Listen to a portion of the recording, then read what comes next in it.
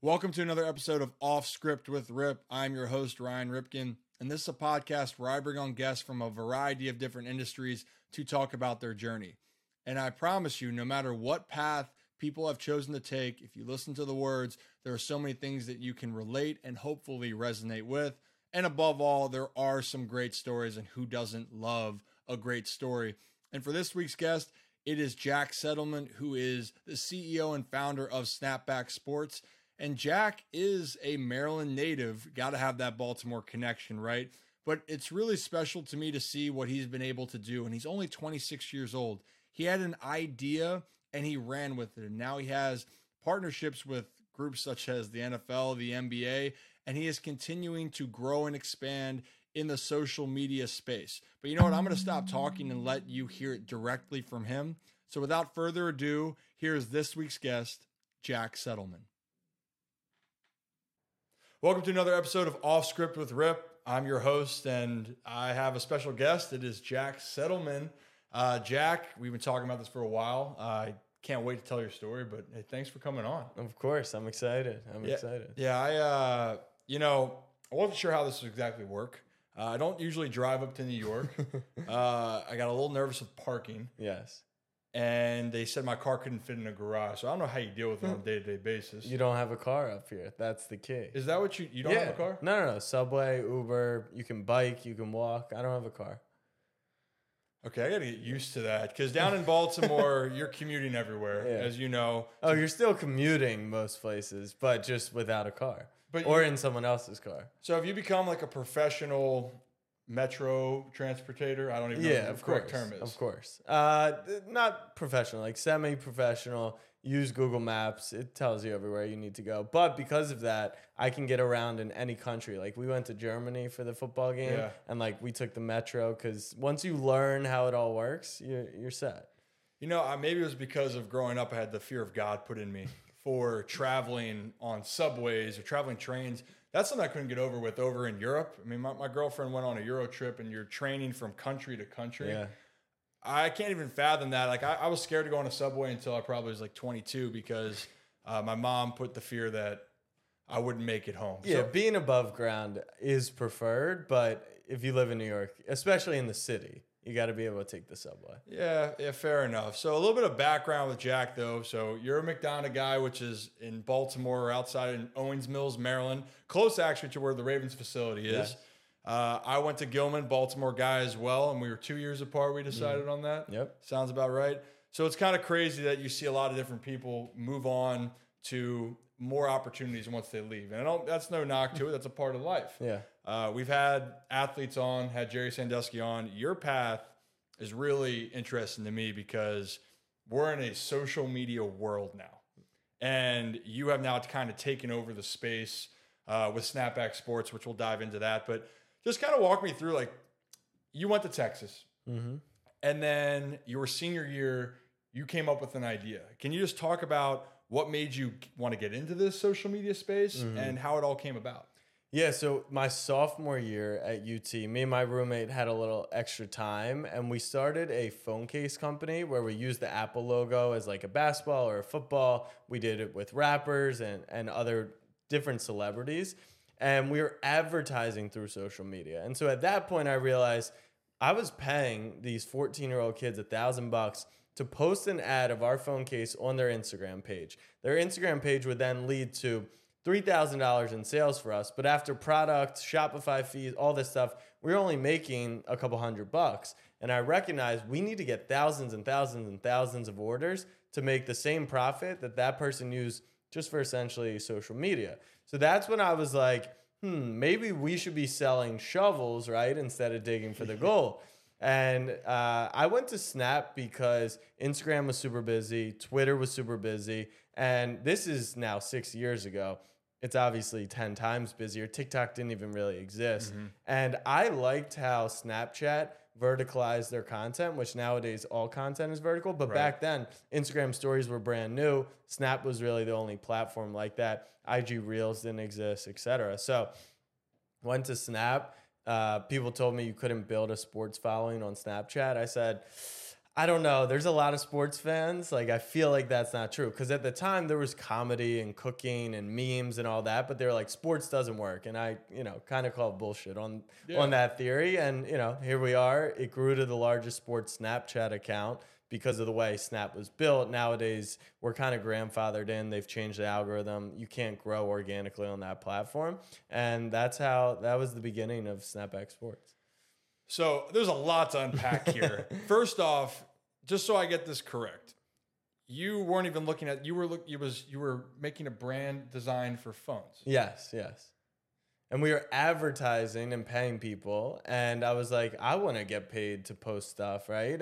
And to create content. Creating content and influencers and all this stuff, it wasn't a thing back then. No. I just wanted to create an account that posted sports content. And then, it's evolved since. So when you started that, because you realize, and I think people forget looking at how it gets to, I mean, there's content everywhere left and right. And you're starting off into a brand new space. And I know it's 2023. A lot has been happening. Really, anytime, I can't tell you how we're relying on. I can't find it right now. It's over there. But we're so reliant on our phone. People, everything you do, people can scroll for hours, whether that's healthy or not. That is the reality of it.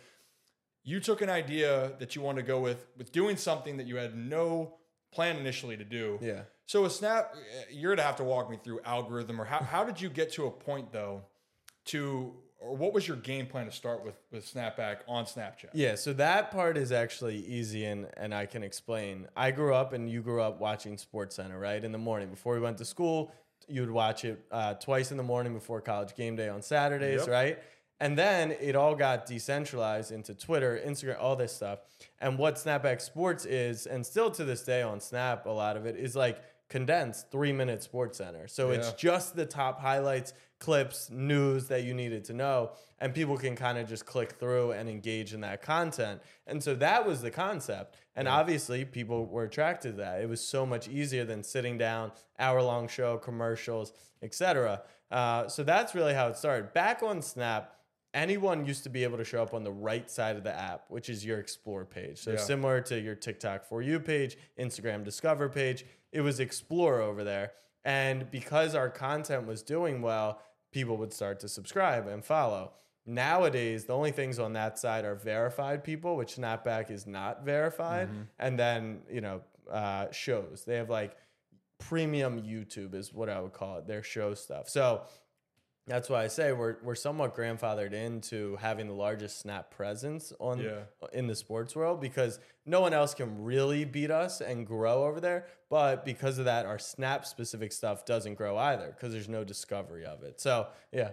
So what was one of your first videos that really took off? Can you remember? So that's really interesting too, because there's no real virality on the platform. The way you used to grow on Snap was there were these 14-year-old kids. They had these message groups and you would send them $100. They would shout you out from their accounts and then you would grow. And then once you hit a certain level, then you would hit the algorithm and be able to kind of gain subscribers from there. So it wasn't really a super viral platform. The first SnapBack experience we ever did was the Red River Rivalry, Texas-Oklahoma, 2017. I believe it was Baker Mayfield, but I would have to fact check that. Yeah, we can fact check it. We'll look up the highlights with that. But it's just this whole world, because I'm trying to get involved now into the media space, and I would be lying if it wasn't overwhelming. And, I'm still down in the city. Like, I kind of just want to like swan dive into the harbor sometimes because it's just so stressful.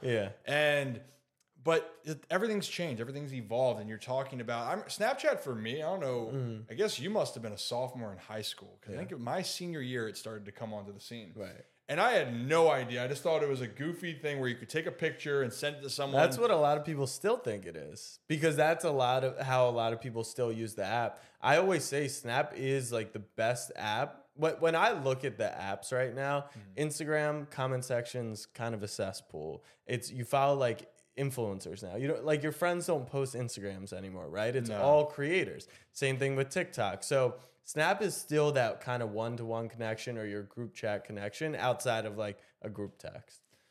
So yeah, because I'm so out of the game with even Snapchat. I'm a person, I turn off the notifications for Snapchat. I don't send photos.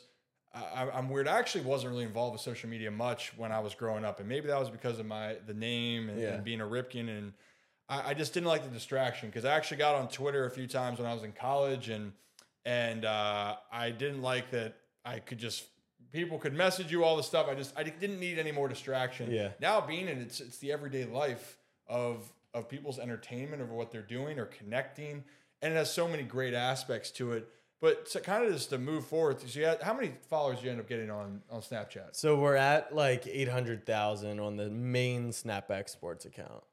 Wow. Yeah.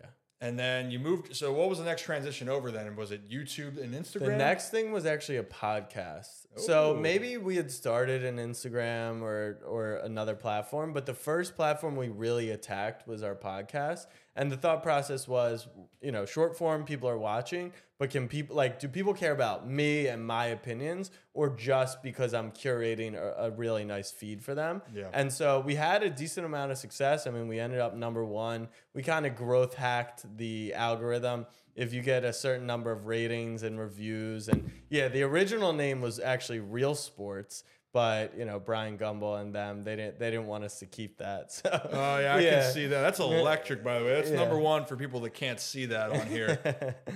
So that was it. So you were focusing on not necessarily, that's a big thing where I feel people nowadays want to make it about themselves in a sense. Yeah. And some people, they love the personalities, and hopefully I put this back correctly. You're good.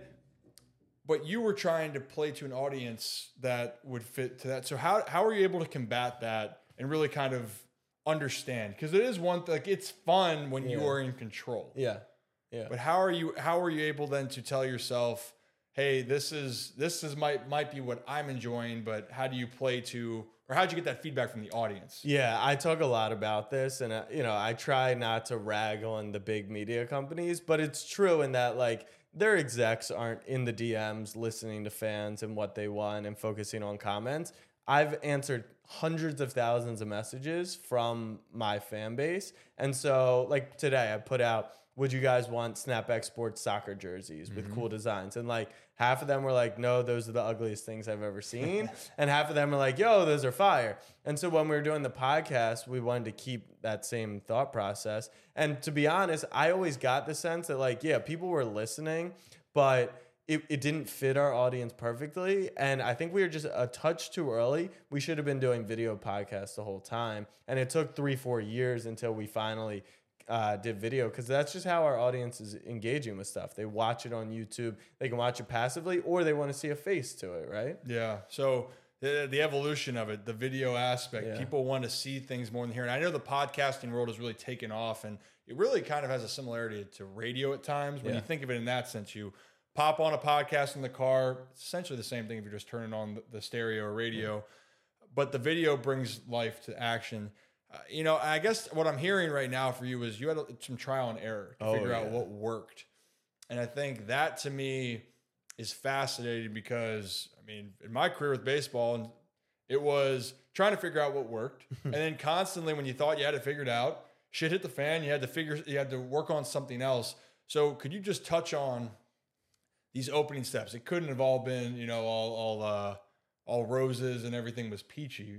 What were some tough times that you experienced? So I know at the end we might have some advice. So I always have 2 pieces of advice. So I'll use one now. Oh, use one now and save one for later. So the first one is, I think it was a company called Nike, and they say, just do it.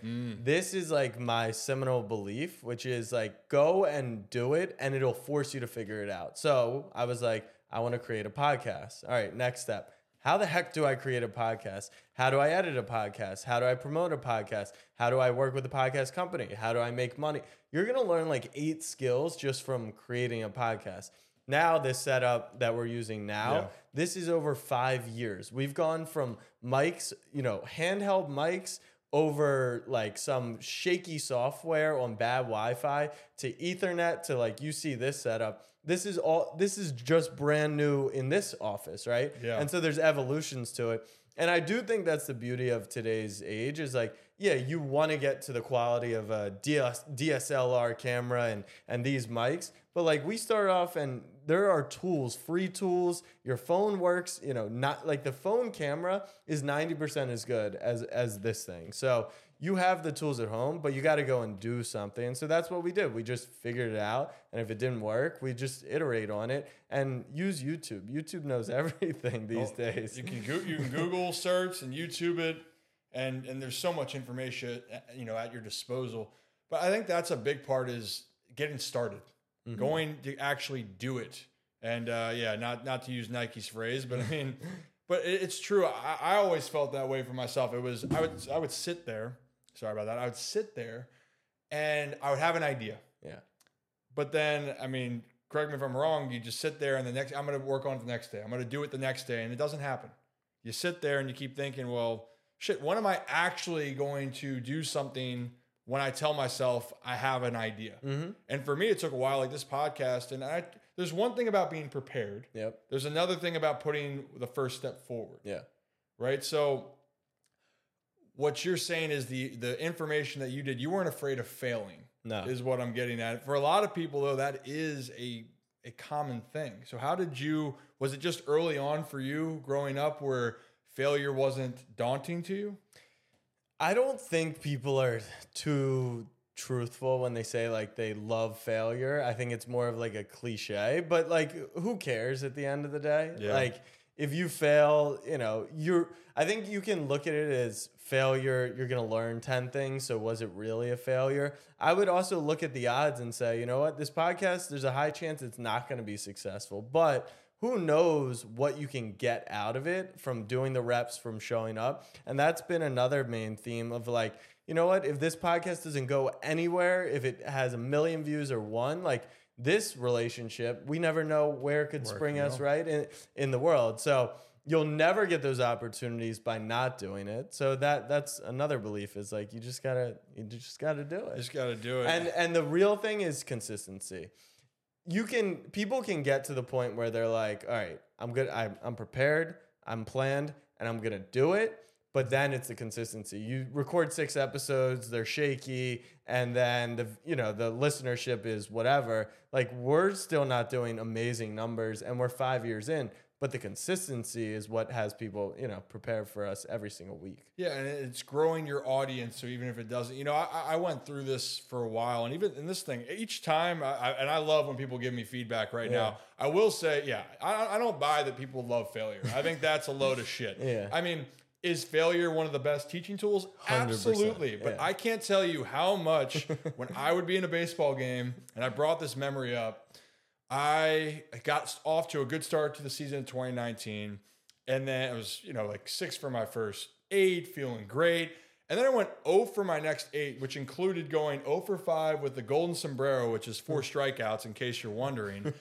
And then my manager said, you're not playing the next day, take a break. The player that played for me got thrown out of the game. I had to be inserted in the lineup and struck out 2 more times. So at one point I was 0 for 7 with 6 Ks. That failure sucked. Yeah. I didn't enjoy one moment of that, but it forced me to make an adjustment. It forced me mentally to want to push forward. Exactly. But I think that's the thing is right now, the feedback, which I went on a little ramble there, but the feedback that I've gotten so far is your product is going to look so much different over time. Yeah. And you can even probably look back to what your first couple episodes looked like then to now. Yeah. I mean, was there ever a moment, though, I guess, that you said, well, like it looks so different, or you picked your head up and you could see that your skills got better? Yeah, I don't even think there is that major moment where, because even this is cool. We're in like my home office, but we don't have like the real studio that, the professionals have. So I think we're still going that way. And my favorite thing about Snap is Snap Memories. And very often I'll see like a memory from 5 years ago, me talking to the camera, and it's, cringe as the kids say, because the development and the evolvement of what I've become publicly and on camera is just wild. And I know I've got so much further to go too, but in the moment I had no clue. It's only looking back that you're like, wow, there's a major difference there. Yeah. Talking about cringe. I hate hearing my voice, even to this day, and even how I look at the camera, what I'm doing, and having Jerry Sandusky on. I'd be in awe with him talking to me and then looking at the camera, and I'm like, why are you so polished? But he'll even tell you, it happened over time. Was there something for you, because you have to be comfortable after a while talking to the camera? Was that something growing up for you where you were always, not saying that you weren't going to be quote unquote cringe, but clearly to step in front of it, not everyone likes it. No. And so this is what you won't know, what majority of people won't know, definitely from watching this. So I grew up with alopecia. You're familiar with that? So Josh Dobbs, Charlie Villanueva, Ryan Shazier, a Pittsburgh Steeler, like those are athletes that have notable alopecia. And so in high school, at McDonough, which is, private school with the full uniform, I didn't have to, but they let me wear a hat my junior year because, I didn't have any hair, and it was just like what made me comfortable. And so if you ask anyone, right, from high school, even early days college, my parents, my family, I would never be on camera. I hated being even photographed because of the way I looked. And so now, like, the evolvement of that. So no, the answer is it's all reps. And I think, like, this is the true story of someone who would have never, like, I didn't want to do oratory in 11th grade at McDonough, let alone get on TV on camera.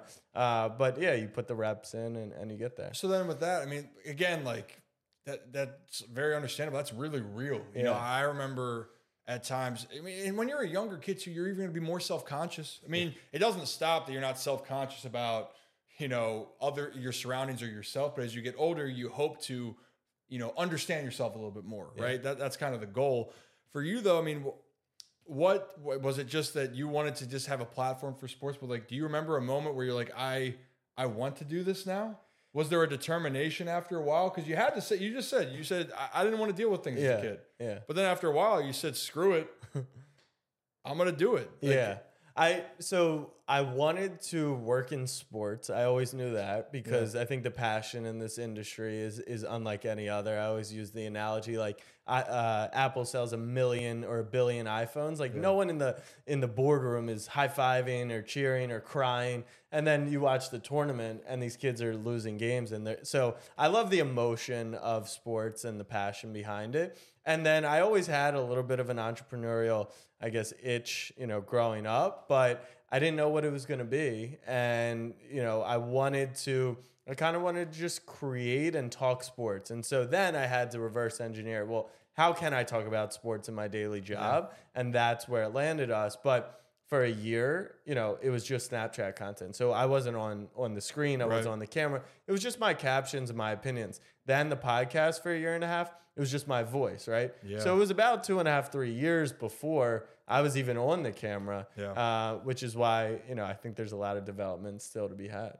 Oh, for sure. I mean, that's the thing. It's hearing the evolution, hearing the journey of where we're getting to and not where it started. Because I think for so long, this is a thing for me looking back. I think I wished as a kid, I actually did more acting. Like I love doing improv in high school. Like we did a Halloween costume contest, which I don't think's allowed anymore. We might have pushed the envelope a little bit, but I love the theatrics that went along with it. But maybe at the time I was more ashamed of showing that side. Yeah. And not saying that you were ashamed because of your condition of what you're dealing with, but you were self-conscious of it. Very. So it's just interesting. So whoever's listening to this, you can overcome whatever you want to do. And it's not always going to be the way, that you were going to expect. Like you didn't expect that SnapBack was going to grow like this, or you were going to be in front of the camera. Yeah. And there's other ways to, like, if you want to be a content creator, there's a million ways to create that can fit what you want to do. Bloggers are creators. Podcasters are creators. Video isn't a requirement for a lot of these things. And so there's a million ways to spin it. So then, a little bit of background then for you, just for people to understand. You were with two companies, with Action Sports and with Whistle, right? Yep. So what did you say? And you've mentioned so far with the bigger name media companies, and not necessarily with those, but can you just touch on of where you're seeing some of the bigger companies go to? Because I feel like there is a disconnect, and so many people are doing or want to do. I feel like the benefits of going more independent.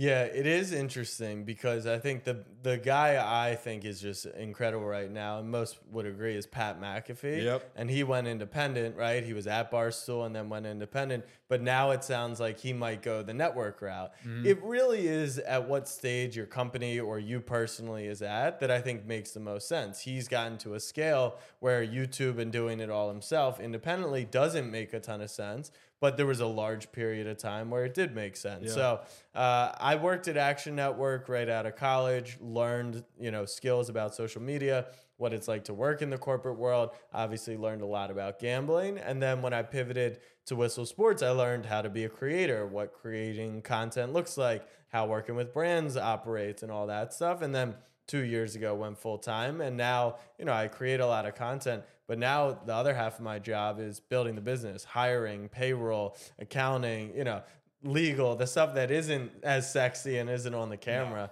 But it's just, the evolution of everything. Yes, I mean, talking about all the stuff that you've started to create and being independent that comes with that. You're in control now of what you're doing, but it's a lot more responsibility. Yeah. But you got a lot of great stuff going on. I mean, you covered Monday Night Football every Monday night for the NFL. You just were at the NBA All-Star Game. You're partnered with Underdogs. Mm-hmm. I know I'm missing a list of things, but you're doing all this, and my guess is you're the one in these conversations, correct? Yeah. So do those come up? How do you stand up then for yourself in those conversations? I don't mean that in a way that people are trying to take advantage. Obviously, you're having success, but what was that like? Because that's from a whole different lens. When we're talking about these networks, people are talking on your behalf. And with everything, you're actually right in the thick of making every decision. Yeah. So Alex Scheinman, a couple years ago, he came on and was my business manager. Mm-hmm. And this is when we thought about SnapBack as kind of just like part of Jack's Settleman and not as like a media company as it is today. Yeah. And it was like, I can help. So we did a couple brand deals and, he's super well networked. And then we started doing a little PR. And now he's my business partner because we have an agency that reps digital creators.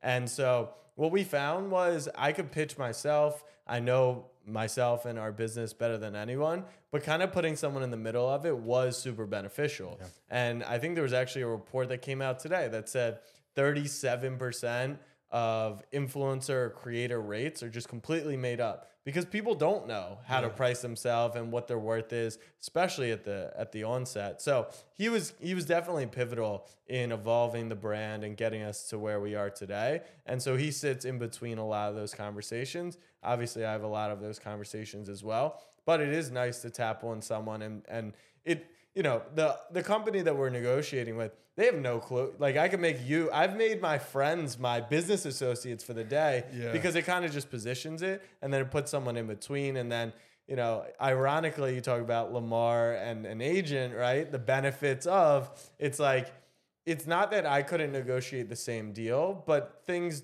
could get said. It's just better sometimes when there's someone in the middle. And so Alex has played that role for me. So that's helpful. I mean, that's good you have someone because that was going to be another test when you're doing things and you brought up, did I bring up that topic as a coincidence? Maybe.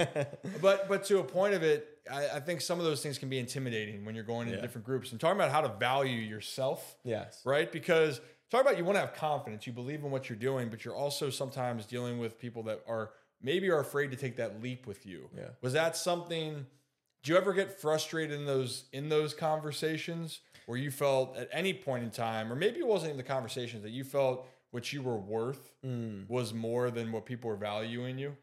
Yeah, I think, I always used to say I would put our audience up because our engagement levels are ridiculous up against like pretty much most audiences and even the big accounts and even the big influencers. But a lot of the time, I wasn't known like they were. Snapchat wasn't known like Instagram or other platforms were. And so it was a lot of pitching. And, that's also the evolution. There were times where we had to take bad deals because people didn't know us. But if you trust and play the long game the right way, then it all kind of equals out over time. I mean, to this day, we still do a bunch of test kind of campaigns with brands. Now, those tests used to be, all right, we want you to post one thing and we'll gauge it on that. Now our test periods can be like a month. So we've got a little more leeway. But yeah, absolutely. There's people who just, and you got to not take it personally because they don't know, right? You know everything. You try and tell them everything, but they don't see everything that's going on. So as long as you don't take it personally, you'll fare better. But that's the thing too. A lot of things are taken personally. I mean, we're talking about the whole Lamar situation. Like, it almost feels a little bit more personal when you have to have some of these conversations. For sure. So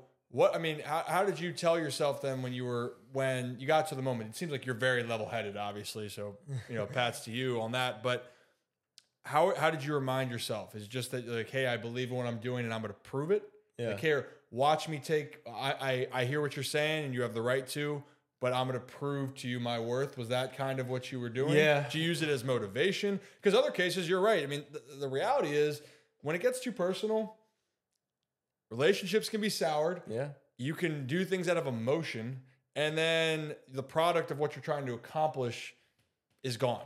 You ruin that chance when you get, I mean, I can't tell you how many times I've seen with guys personally, whether I was playing or just even already in my life in the business world, where they let something that was, it's a part of business become personal.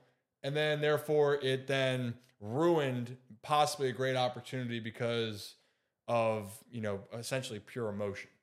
Yeah, I would have to, think more about what I was doing in the moment, but you just can't let it get personal as personal as it is, right? Even if it's not about me specifically and it's my company, I've put blood, sweat, and tears into it. So of course I'm going to be passionate and emotional about it. You got to be able to walk away. And if you're in a position where you can't walk away, then you have to understand personally from this standpoint, I don't have the leverage and I kind of have to take the opportunity that's being given to me and know that can I start to, even create things in my head where I'm like, this is why it's good, right? Mm-hmm. We took, I'll give you an example. We worked with Gillette. Yep. That was our first blue chip brand, as we call them, that we ever worked with. They paid us $7,500 for 6 months, a lot of our time, a lot of social posting. In short, like that deal would probably be six figures to us today. Okay. But when we took a step back and we said, okay, who's in this campaign? It's going to be Jack Settleman, Tua, Jalen Hurts, Saquon, and Cole Kmet, right? So now at least I'm like, all right, do they know my value and worth? Absolutely not, right? They're killing my value and worth by offering me this deal. Right. But what could we pull from it, right? Gillette's now going to go on any marketing deck in the future. I'm going to get to play Madden with Tua. That clip could go viral. So if you start to think about, the other stuff outside of money, that becomes a much better deal. And it worked out just as we thought it would. It became a huge part of our future. And now, if Gillette ever wants to work with us again, we can say back to them, okay, we would love to. We love working with you. But the price has gone up, changed. Right? It's gone up. And I think that's like, you think about from a pro sports perspective as well. Some players want to go take a 1-year test deal with a team where they're going to have more opportunity, and then they perform. Okay, well, now the next time, they might not win a championship on that team that year, but they could, in the future. Yeah, I mean, that to me, I'm supposed to be the wise one beyond my years with trying to be level-headed, but that's just, that to me is genius. The fact of understanding, that's also what I'm trying to realize. Don't sour your relationships. Oh no. Don't piss people off and burn bridges. Like, please don't. Even when things aren't going right. Because for that example, you looked at what else could open up into your horizons, and it did. Clearly, it worked out for you. But then you were able to experience other things just by saying, hey, we're interested, and keeping your emotions in check. Yeah. And a lot of people tell you to like be good at saying no. I'm actually a big say yes person. I just think like the more swings you take, the better opportunity you have. And so, fans ask me to hop on their podcast all the time, and, per dollar or per hour, it's not worth my time, but like, who knows where that fan relationship's going to go. I also love giving back to the fan. Like I'm more so, I take the decision to show up rather than, save my time or use my time wisely. Yeah.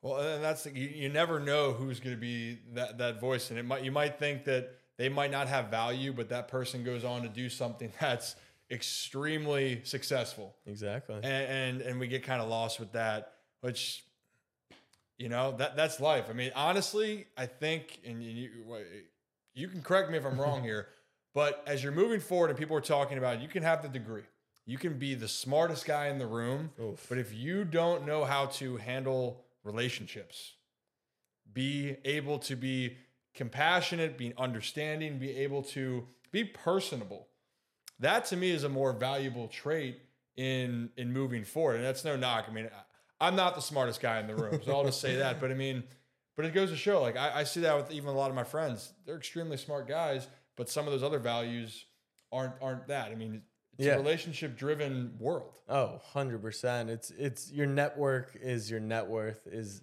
the common phrase, and it's all too true in this world. And yeah, that's why you can't sour those relationships, or then your network's gonna shrink, and you'll start to get a rep. And I think that's how we've been successful, is we're friendly with everyone. There's what I've learned, and it's a mindset when you're younger, I think that you're unaware of.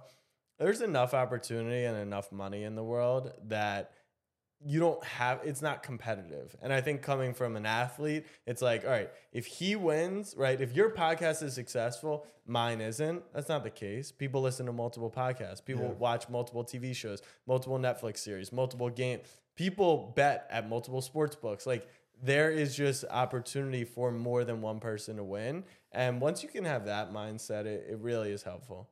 Yeah, I agree. I mean, it's a competitive world, but a lot of things, people can help each other out, and you guys can both grow and evolve together, which again, that's life. I'm learning as I go. And baseball's it's weird though. I will say with baseball, where minor leagues is a different breed, and so this is just a little story time for me. Minor league baseball, you actually do have to play for yourself in the minors, because they're like, hey, we'll replace you at any time, and not until you get into the majors and you establish yourself and you get a contract, then you're focusing fully on winning a World Series. Right. Because the whole time, everyone's trying to replace you. If the team in the minor leagues has lost 130 games, but you're hitting 300, that matters more than the results on the field. And that's La La Land. No, but I think that's an important takeaway as well, because I think of that when you're working at a corporate company, right? And everyone, my fiance especially, is like, oh, my job is so safe. The company's so loyal to me. It's like, well, the market just corrected and 10,000 people lost their jobs at Facebook, right? Mm-hmm. And the company is so great to you until they're not. So I'm a huge fan of people who like jump companies, do what's best for them. And that's a similar mindset, is if it's not your business, if it's not your company, then do what's best for you. Don't be a dick to other people. Yeah. But yeah, definitely be focused on what's best for you. That's a good point. Be good with relationships and do the thing in your best interest. And I've said this before, there's a difference between being selfish and doing the best thing for yourself. Yeah. So, I mean, that was a great little back and forth on those things. But, I wanted to get moving forward because you got through the Snapchat and you got moving on to YouTube, which I'm trying to figure out YouTube in general. But you've had a lot of success, and now you're over 500,000 followers, right? If I checked correctly. I mean, was that something that kind of came over time? Or was that, how did you pick up that slack? Because, I mean, YouTube, I feel, is one of the best ways to monetize, your business. Yeah. So this is another life lesson brought to you by us, is what appears on the outside isn't necessarily true on the inside, right? Yeah. So that number is a very high subscriber base. We've grown 550,000 subscribers on YouTube over the last year, all through Shorts. So Shorts is the new phenomenon, right? Yeah. We haven't made $1 off YouTube. We still have no clue how to make long form content on YouTube. We can't monetize the platform. It's outside of that number, it's virtually useless to us today, right? We make all our money on other platforms. But because of my belief in YouTube and the future of YouTube and long form content, we just hired a YouTube video editor. He started yesterday. We just filmed our first YouTube content. We just bought vlog cameras because we are going to go all in on YouTube. Because it's a platform that you want to be on. we're in this conditioned world where we scroll and everything 1 second to grab attention, but people still watch, right? They still watch a football game, they still watch Netflix, they still watch movies. So this idea that people don't have time or they don't have the the span to watch is not true. The quality of content has just raised 1,000,000%. It used to be there were 4 channels, so people would watch between 4 things. Now there's 4 million channels. There's 4 million platforms to watch other content. There's 4 million platforms. So you gotta up your content, and then people will watch. So yeah, we're gonna go full in on YouTube this year. That's our big push in 2023. So I'm excited, and that's another thing is like we've had so much success building every step of the way. But this is a brand new challenge. Like I'm fully expecting our first video, which goes out Thursday, to flop and to do 100 views or 200 views or 1,000 views, which everything else we put out gets tens of thousands of views, right? So how are we gonna stay even keeled to be like, you know what? We're essentially brand new over here doing this. We got to earn trust and respect from the audience. Iterate, get better, fail, try, do all that stuff. That's interesting. Yeah, I would have never known. I mean, here I was propping you up. You're making a ton of money off YouTube. Joke's on me. Yeah. Do your homework, Ryan. Shit. But it is crazy because you hear so much about that. Same whether it's content creators, influencers. Yeah, it always seems that the grass is greener by watching them. Like, oh, they got to be having success. Look at the following that they're having, but you don't hear the truth of it. But so then in that case, like what has been your most, besides, Snapchat obviously got you going, but what's been of the platforms, what was the one that has given you the most like success over the last few years? Yeah, it's definitely Snapchat. My personal TikTok had a really good run with the recap content we did from SnapBack Mondays. And, for a year, I was stuck at 20,000 TikTok followers. Now it's over 100,000. Instagram's been a steady growth. Twitter has gone through spurts, like Snapback's Twitter. We still haven't figured out a strategy. It's all just a work in progress. And, that's something that I've have to become more comfortable in, because you think it's, we all want this dopamine, this rapid success. Right but now. Things take time. They really do. And people will appreciate if you take the time and stay consistent. Well, that's the thing is when you're talking about these platforms, they're great. You grow followings, but it's not going to always lead to money. But I think what it has led to cool opportunities for you was the NFL, the NBA. Can you talk a little bit how your partnerships came about with those two leagues? Yeah. So Alex, like I said, he's a great guy and he's super well connected. And I'm trying to think what our first, relationship was. He interned for them 6 years ago to the tune of Don't Burn Bridges and Stay in Touch. And we decided that we were going to do the Snapback Monday concept, which actually my original concept was I wanted to see if you could go to 365 games in 365 days. So 1 year on the road. It was while I was at Action Network. I planned out probably the first 6 weeks, and then, I kind of shuffled it away because it would have been a big endeavor. Oh, yeah. And then COVID hit. I moved in with my girlfriend at the time, who's now my fiance. Congrats, by the way. Thank you. And she won't let me go a year on the road. But I was like, you know what? How can we condense this idea? Yeah. And so a Monday night tour. And so we were like, you know what? We're going to do this.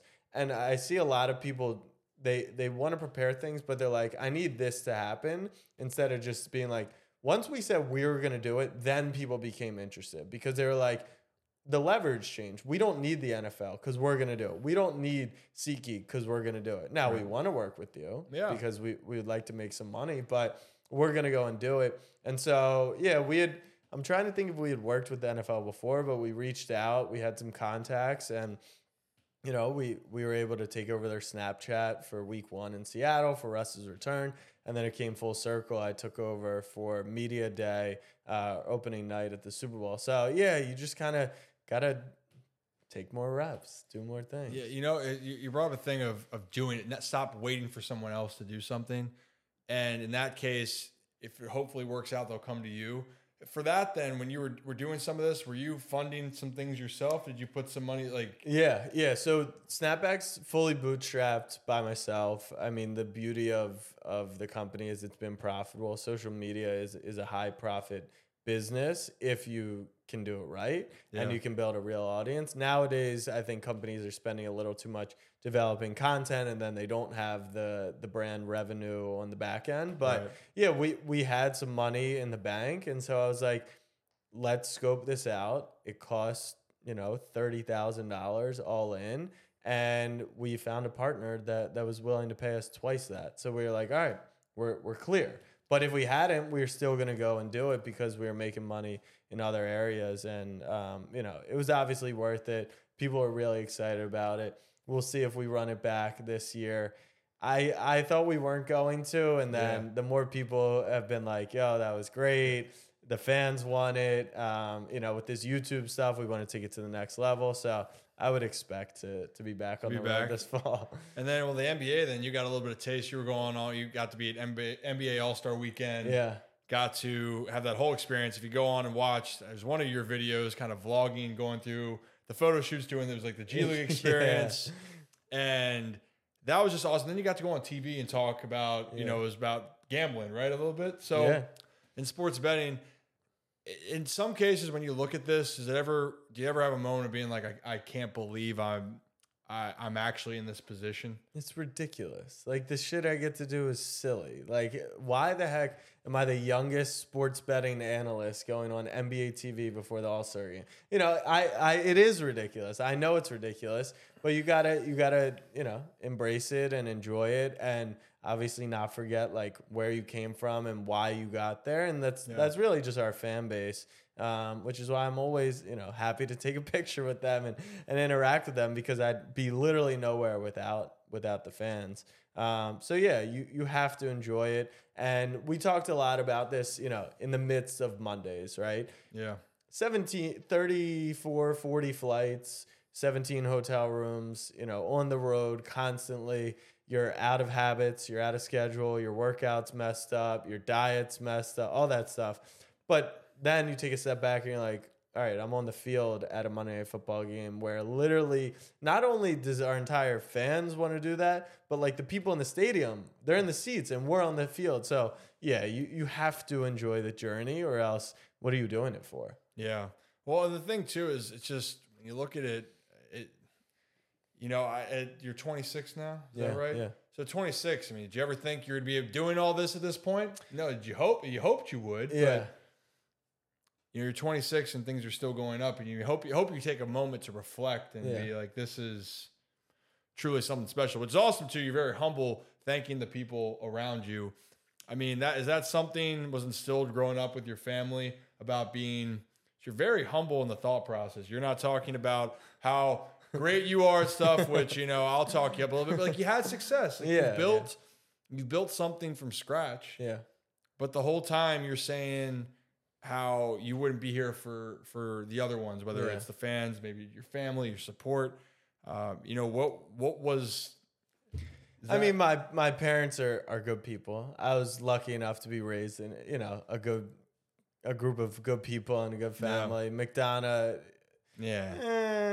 McDonough. I think for the most part, it's probably a lot to do with my alopecia. Like, in that moment, for those few years, it was like, wow, you never really know what anyone's going through, because mine was very public, right? You could see it. But then you start talking to people and it's like, everyone's going through shit. Yeah. And so when you start to understand that and how, hectic now I just default to kindness, because like, God, why do I need to ruin someone else's day? Their day is probably already all jazzed up. We've all got stressors in our life. So yeah, my parents are awesome. My family's great, but it's probably that has led me this way. Your own personal experience. Yeah. It's where you realize that. For me, I'll say, and I'm probably not as nice as you, but for me, it was growing up when I felt certain ways with growing up, and even with my dad, the expectations of trying to be something. And I always felt that I could never live up to it. Yeah. And that part of me always made me look at others when I could see people being too hard on themselves or putting themselves down, that I never wanted to be that reason. So it's really cool to hear your own personal experience of why you act and treat people the way that you do. Yeah. No, I'm glad you shared that, because I think that people are always like, oh, that's Ripken's son, right? That, like, I wonder how he thinks about things, his expectations, all that stuff. And this is why I do like content, because I'm a bit like, I went to therapy when I was younger for that. And, the rise of mental health and how we talk about it is so important. And that's not to say that you were in a deep depression or have high anxiety, but like, even just talking about it makes it a much more comfortable situation. So yeah, I'm glad you shared that. Yeah, too. I mean, it's interesting. Everyone has their own journey and path. I mean, I'm a big advocate with the mental health, because I used to always put, then growing up, baseball, how my success and my family, what I was doing was impacting me as a person. You have to separate that as you get older. And it's interesting bringing up mental health. Social media has changed the kind of perception, and sometimes it can really help. We're talking about dopamine. Everyone, you want the instant gratification, but at the same time, it can lead to people being really stressed, being dependent on it. How have you been able to maneuver through the social medias? And I'm sure at some point and this is your business, but I'm sure at some point you have to try to turn it off or to reset yourself. Yeah, I mean, the hate comments, right? Like you said, like, social has done an amazing job connecting people, finding amazing stories, sharing, now stuff's more public, but it's equally can be, if you let it be, as devastating. Even just like young kids looking online thinking that our lives are the best things in the world. Why can't I be like that? To, getting hate comments. I've always, I guess, for some reason been able to deal with the hate comments, because honestly, I probably credit like Gary Vee a little bit on this and how he managed them. And he always said, like, if someone's coming into your DMs, right, to rip on you, they got something going on in their life, probably way worse than where you're at. And just understand that, like, once again, it's not personal. It'll definitely feel personal, because they'll say some shit that'll get to you personally. Oh, yeah. But, at the end of the day, if someone is like really, really ragging on you, it's probably something with them. So it's tough. I mean, there should be training in classes, and there should be more conversation around this, because kids they're growing up in a tough time when it comes to that stuff. But, you say, how do you deal with it? You can close the laptop. You can turn off the phone. You don't always have to just take the brunt of the bullying that happens. Yeah, and I think you got to realize the sources. And Jerry Sandusky talked about it perfectly too. He was saying, realize the sources. If it's one of your close friends being critical, that's one thing. But if it's someone you never met, might not even have a profile picture, and they're just spurting out whatever, I mean, take it for what it is. It's funny. It's actually when I turned off my Twitter as a 19-year-old kid. This wasn't horrible. What was one of the weirdest things you recall? Because where I'm going with this is, I was in college, and when I told my friends you could Google or search my name on Twitter and something would pop up. So they would do that then. And one of the things that popped up was I ran into some girl out at a party, and then I remember exactly, camera went off, and she said, sorry. I meant to do a selfie. And I'm like, oh, okay, like, all right, sure. What it turned out was she was tweeting about how ugly and hideous I was, and said I looked like an avatar, and then posted that photo exactly where she said she was taking a snap. So I wasn't even mad.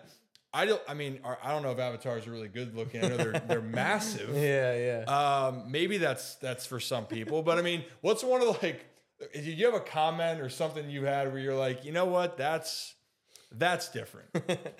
That's a great question. I'm not sure. The only thing that like comes to mind is like anything about Hallie or anything that's not about me. Yeah. That's where it's like, don't do that. And you know what I'm very open about is like, I'm quick to block. Yeah. If you're going to hit now, I think there's constructive feedback, even from people that aren't your friends, right? If people tell me, hey, this video sucks, I think like, okay, tell me why. Like, I would love to know why you think it sucks. If you have a reason of why you don't like it, let me know. Right. But if you start coming at other people and it's because of like me, you know, they're in my video or in my content, like that's where that's not going to fly. So I always encourage like you don't, there's no rule that says you have to let people follow you. Like you don't have to be friends with people. So why do I need to hear from random people and their opinions? So I don't know if there's a specific moment, but yeah, I threw a curveball in there, pun intended for the baseball words. But I mean, you're right though. You don't have to listen. Like it's your space, even though it's public. And again, for people that, you know, if you delete something, I mean, it's probably not really deleted first off. Yeah. It's a public space. That's a whole different conversation, but it's your choice. It's your page. You get to choose who wants to be involved in your work. Yep. And don't take it so personally. If they're going to be a jackass, block them, let it go. Yeah, the block works. And honestly, you respond to people and 9 times out of 10, it's oh, I didn't think you'd respond. Oh, I didn't think you'd see this. Oh, I didn't mean that. You know, it's very rare that people are coming back. Actually, I commented, Marcus Smart got in a fight with Trae Young, and I commented on Instagram, like, Marcus Smart's a clown. Now, once again, I'm now as a person commenting on social media. Do I actually think Marcus Smart's like a loser, a bad person, a clown, a scumbag? No, but like I just commented that, right? So it wasn't personal. Then I get 10 DMs. He's got a rabid fan base, especially those Celtics fans. Oh, yeah. Your mom's a clown, you're a clown, all this stuff. And so I don't take it personally either. But I would say, like, I either like it or respond to 9, you know, and the rest of them were like, oh, just kidding. Like, I just thought it was funny. You know, like, people aren't really taking this stuff too seriously. It's just the internet. Yeah, the internet's a crazy place. It's a crazy place. To say the least amount. So before we get into quick hitters, though, to wrap up for you, you're moving forward with YouTube. Is there anything else that you're really excited about moving into 2023, or do you have aspirations moving from this year, maybe even 5 years down the road? Yeah, so for SnapBack, a huge thing for us is creating products. So a lot of the ways we've made money in the past has been brand partnerships and advertising. And we'll see a lot of change over the next couple of years in media and just in general of like what companies can sell products. So a product for us could be one of our hats, which I have down there, to like a premium subscription. So that's going to be a huge, huge focus for us because that's where the real audience is going to come out. If you got real followers, I always say like you got followers and then you got like fan/real audience. And we've always had real audience. It's why we work with Underdog, because we can have people play with us as opposed to a lot of, you know, influencers. And so that's probably what I'm most looking forward to is, you know, how do we do on YouTube and how do we do building these products? I'm excited to see it because, again, you're 26, what you've already accomplished. And for so many people, and through your 20s is a hard time. And you're already at this one place. So it's going to be really awesome to see you continue to skyrocket. And so far, you're understanding. So now when you're saying YouTube's the thing to kind of focus on, I'm going to be pushing to work on my YouTube a little bit more. So let's move into a couple quick hitters to wrap all this up. We'll start in the sports world because you're a sports guy. We talked about there's the Baltimore ties, but you're a huge Knicks fan. Yes. How did that? What happened? Just came to New York and So my belief in life is gambling is good, not scratch offs, not, you know, parlays, not any of that stuff.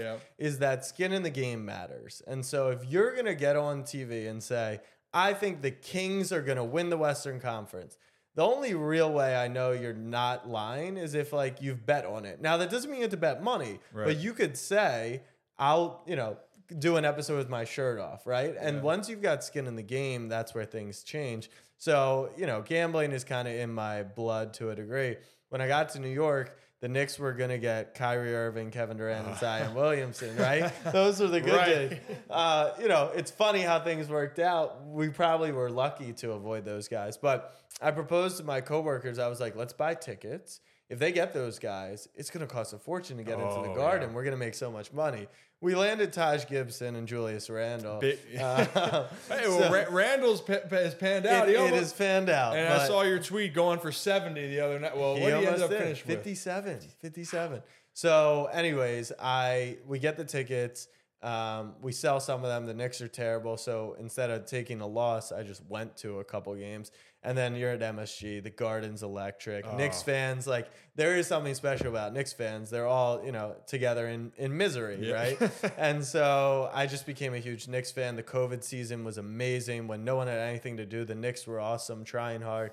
And here we are in the 5 seed right now with the playoff run impending. So that's the backstory to how I became a Knicks fan. That's fun. I wish that was the one thing in Baltimore. I wish the Wizards used to be the Baltimore Bullets. Yeah. And you can go into D.C., but it would have been really cool to have that team in Baltimore, that setting, because just basketball, I love the sport. And the Garden, that's the thing for me. I want to go to those games. Are you going to go to the NCAA tournament when they're in the Garden? Yeah, I'll be there on Saturday. Yeah. Man, that's going to be a blast. Yeah. You still have your ties, though. You're still a huge Ravens fan. Yep. We talked about it a little bit, but I mean, are we confident about Lamar coming back to Baltimore? I'm not confident. I think that the Ravens have blown the situation, even though if you look at it from a business perspective, right? They said, we're calling your bluff a little bit. You can go test the market. They still have control. They should still be able to get him back. My opinion is the Ravens historically are a great organization. Playoffs year in, year out. The way they let defensive linebackers walk and then replace them through the draft. Yeah. Like, they really do business the right way. Right. And they try and make it not personal. I think they're lagging behind with the change in the NFL. It's a passing league, right? Mm-hmm. And they kept Roman a couple of years too long. And most importantly, your quarterback is all that matters nowadays. And to not lock him up under any circumstance, I understand why you don't want to pay him $200 million guaranteed. I think the league's just changed. And I think if Joe Burrow were to say, hey, I want this money guaranteed, since he would probably take that risk, because they don't want to risk this idea that Burrow's not going to be there. Mahomes wouldn't be there. So, well, it's a good point now of what it's saying, and we know Cleveland kind of. Yes. The Browns brown, and that's a whole different topic. But I mean, the thing is, yes, you get it, but it's a quarterback-driven league, like you said. And for the Bengals fans, you can't imagine life without Joe Burrow. Since Jamar Chase came to the league, and he's got his partner in crime, or Burrow has his partner in crime in Chase. That duo with T. Higgins, that offense. And the Bengals went from being irrelevant to now being the contender each and every year. I mean, and Mahomes, it makes a difference. Yeah. I'm right there with you. And look, Ravens fans, I get it, because we've built a great defense. We've built a great offensive line. We have Lamar Jackson. But then you look at Cincy. They had an awful offensive line. They still got there. Mm-hmm. Same thing with Kansas City. They let Tyreek Hill walk, but they bring in the pieces to make things happen. And I just think the Ravens need to embrace that. That's where we're at in 2023. Pay Lamar Jackson. Oh, he's special. He is special. I think people forget that. I can't, that's the thing is I don't blame anyone.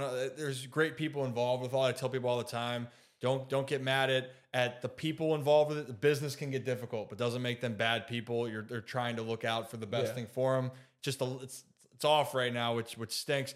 With football, though, next question. What were some of your favorite places during your Monday night segments that you went to? So Lambeau Field is like the only, I would say, sporting event. Like, I've been to Wrigley before. I've been to Fenway, MSG, historic arenas and stadiums and cities.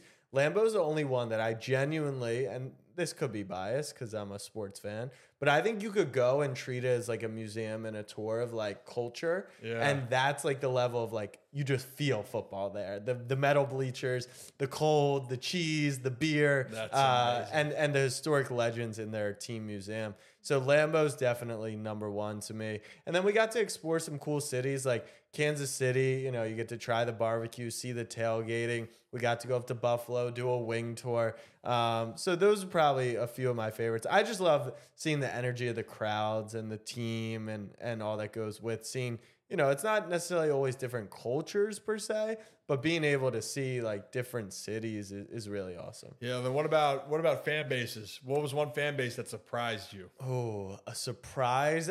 Maybe I didn't know what Kansas City was fully like. Like, you hear about it on TV that they're loud, but that place is deafening loud. Niners fans are rowdy and they travel really well. Like when we went to Mexico City, that was like a home game for the Niners. So that was cool. And then the most underrated place is Indy. The Lucas Oil's gorgeous. The city's really cool. Great bars and food places downtown. It's like a small, neat little city that was fun to be at. Yeah, you're going to make me travel to games. Actually, my sister and I were trying to do that. Go to a game each year, at least one Ravens game away. But now I might just have to say, screw it. We're going to go to all of them. I think there's some great ones next year, if I'm not mistaken. I got to look at the full schedule. I love it. And for everyone that's wondering, it's all on the SnapBack Sports. You want to go look at all the details of the Monday Night Football, what we're talking about. It's all on there, and it's well worth your time, especially if you love the NFL and you love the experience. So now we're getting the last question. You already answered one piece of advice. What's Jack Settleman's final piece that resonates with you on a day-to-day basis? So I think a lot of people want to do their own thing. A lot of people, right? We talk about independence. And I think as an entrepreneur, the best piece of advice I got was that you can be entrepreneurial on someone else's dime. And what I mean by that is just because you're an entrepreneur doesn't necessarily mean that you have to go and start your own company, raise funding, take outsized risk, right? The reward, normally falls within that. But I took a lot of entrepreneurial ways at Action Network. I started our college ambassador program. If that program failed, that didn't cost me $1. I actually got paid to, try that, try right? it out, yeah. And so I think, if you're thinking about doing your own podcast, you're thinking about doing your own social media channel, whatever it may be, your company probably needs help on social. Yeah. Run their social media. Test, try, learn. You're going to have to do it on your own time. But yeah, I'm a big believer in being entrepreneurial doesn't necessarily mean that you got to go and do stuff by yourself, because the entrepreneurial journey is lonely. And in sports, we make fun of players who join super teams. In the business world, we applaud them, right? When companies team up together, employees team up together. So use the resources at your disposal is something that did well for me. Yeah. So what you're saying is put yourself out there. Don't be afraid to do whatever you want to do, and you don't have to do it alone. Exactly. And if you do those things, you could end up having a huge media company that's going to continue to grow, right? That's what we're saying. Yeah. But hey, dream big. And Jack, I can't thank you enough. That's all I got, unless you got anything else. No. You know where to find me, at Jack Settleman, SnapBack Sports. Excited to see where your stuff goes. I've been enjoying watching the journey. Because, sometimes it's a lonely journey, right? You're doing it by yourself. It's a lonely road. Even when you have guests, it's a lot of late night edits because you're doing other stuff. You're taking meetings. You're working full-time jobs. So, yeah, it's exciting to see other people going for it, because a lot of people, like we talked about, they'll plan, they'll schedule, but they won't go and do it, and they won't stay consistent. And to see you do that, I want to give props to you as well. I appreciate it. So we'll see what happens. I don't think I got a SnapBack Sports in me, but you never know. And I got some catching up to do. But Jack, appreciate you coming on. Thank you. And that's all we have for this episode. That does it for this week's episode with Jack Settleman. I hope you enjoyed. And if you did, please like, subscribe, and leave a review. That's the best way for me to make this whole experience better, because at the end of the day, I want to make this better for all the listeners out there.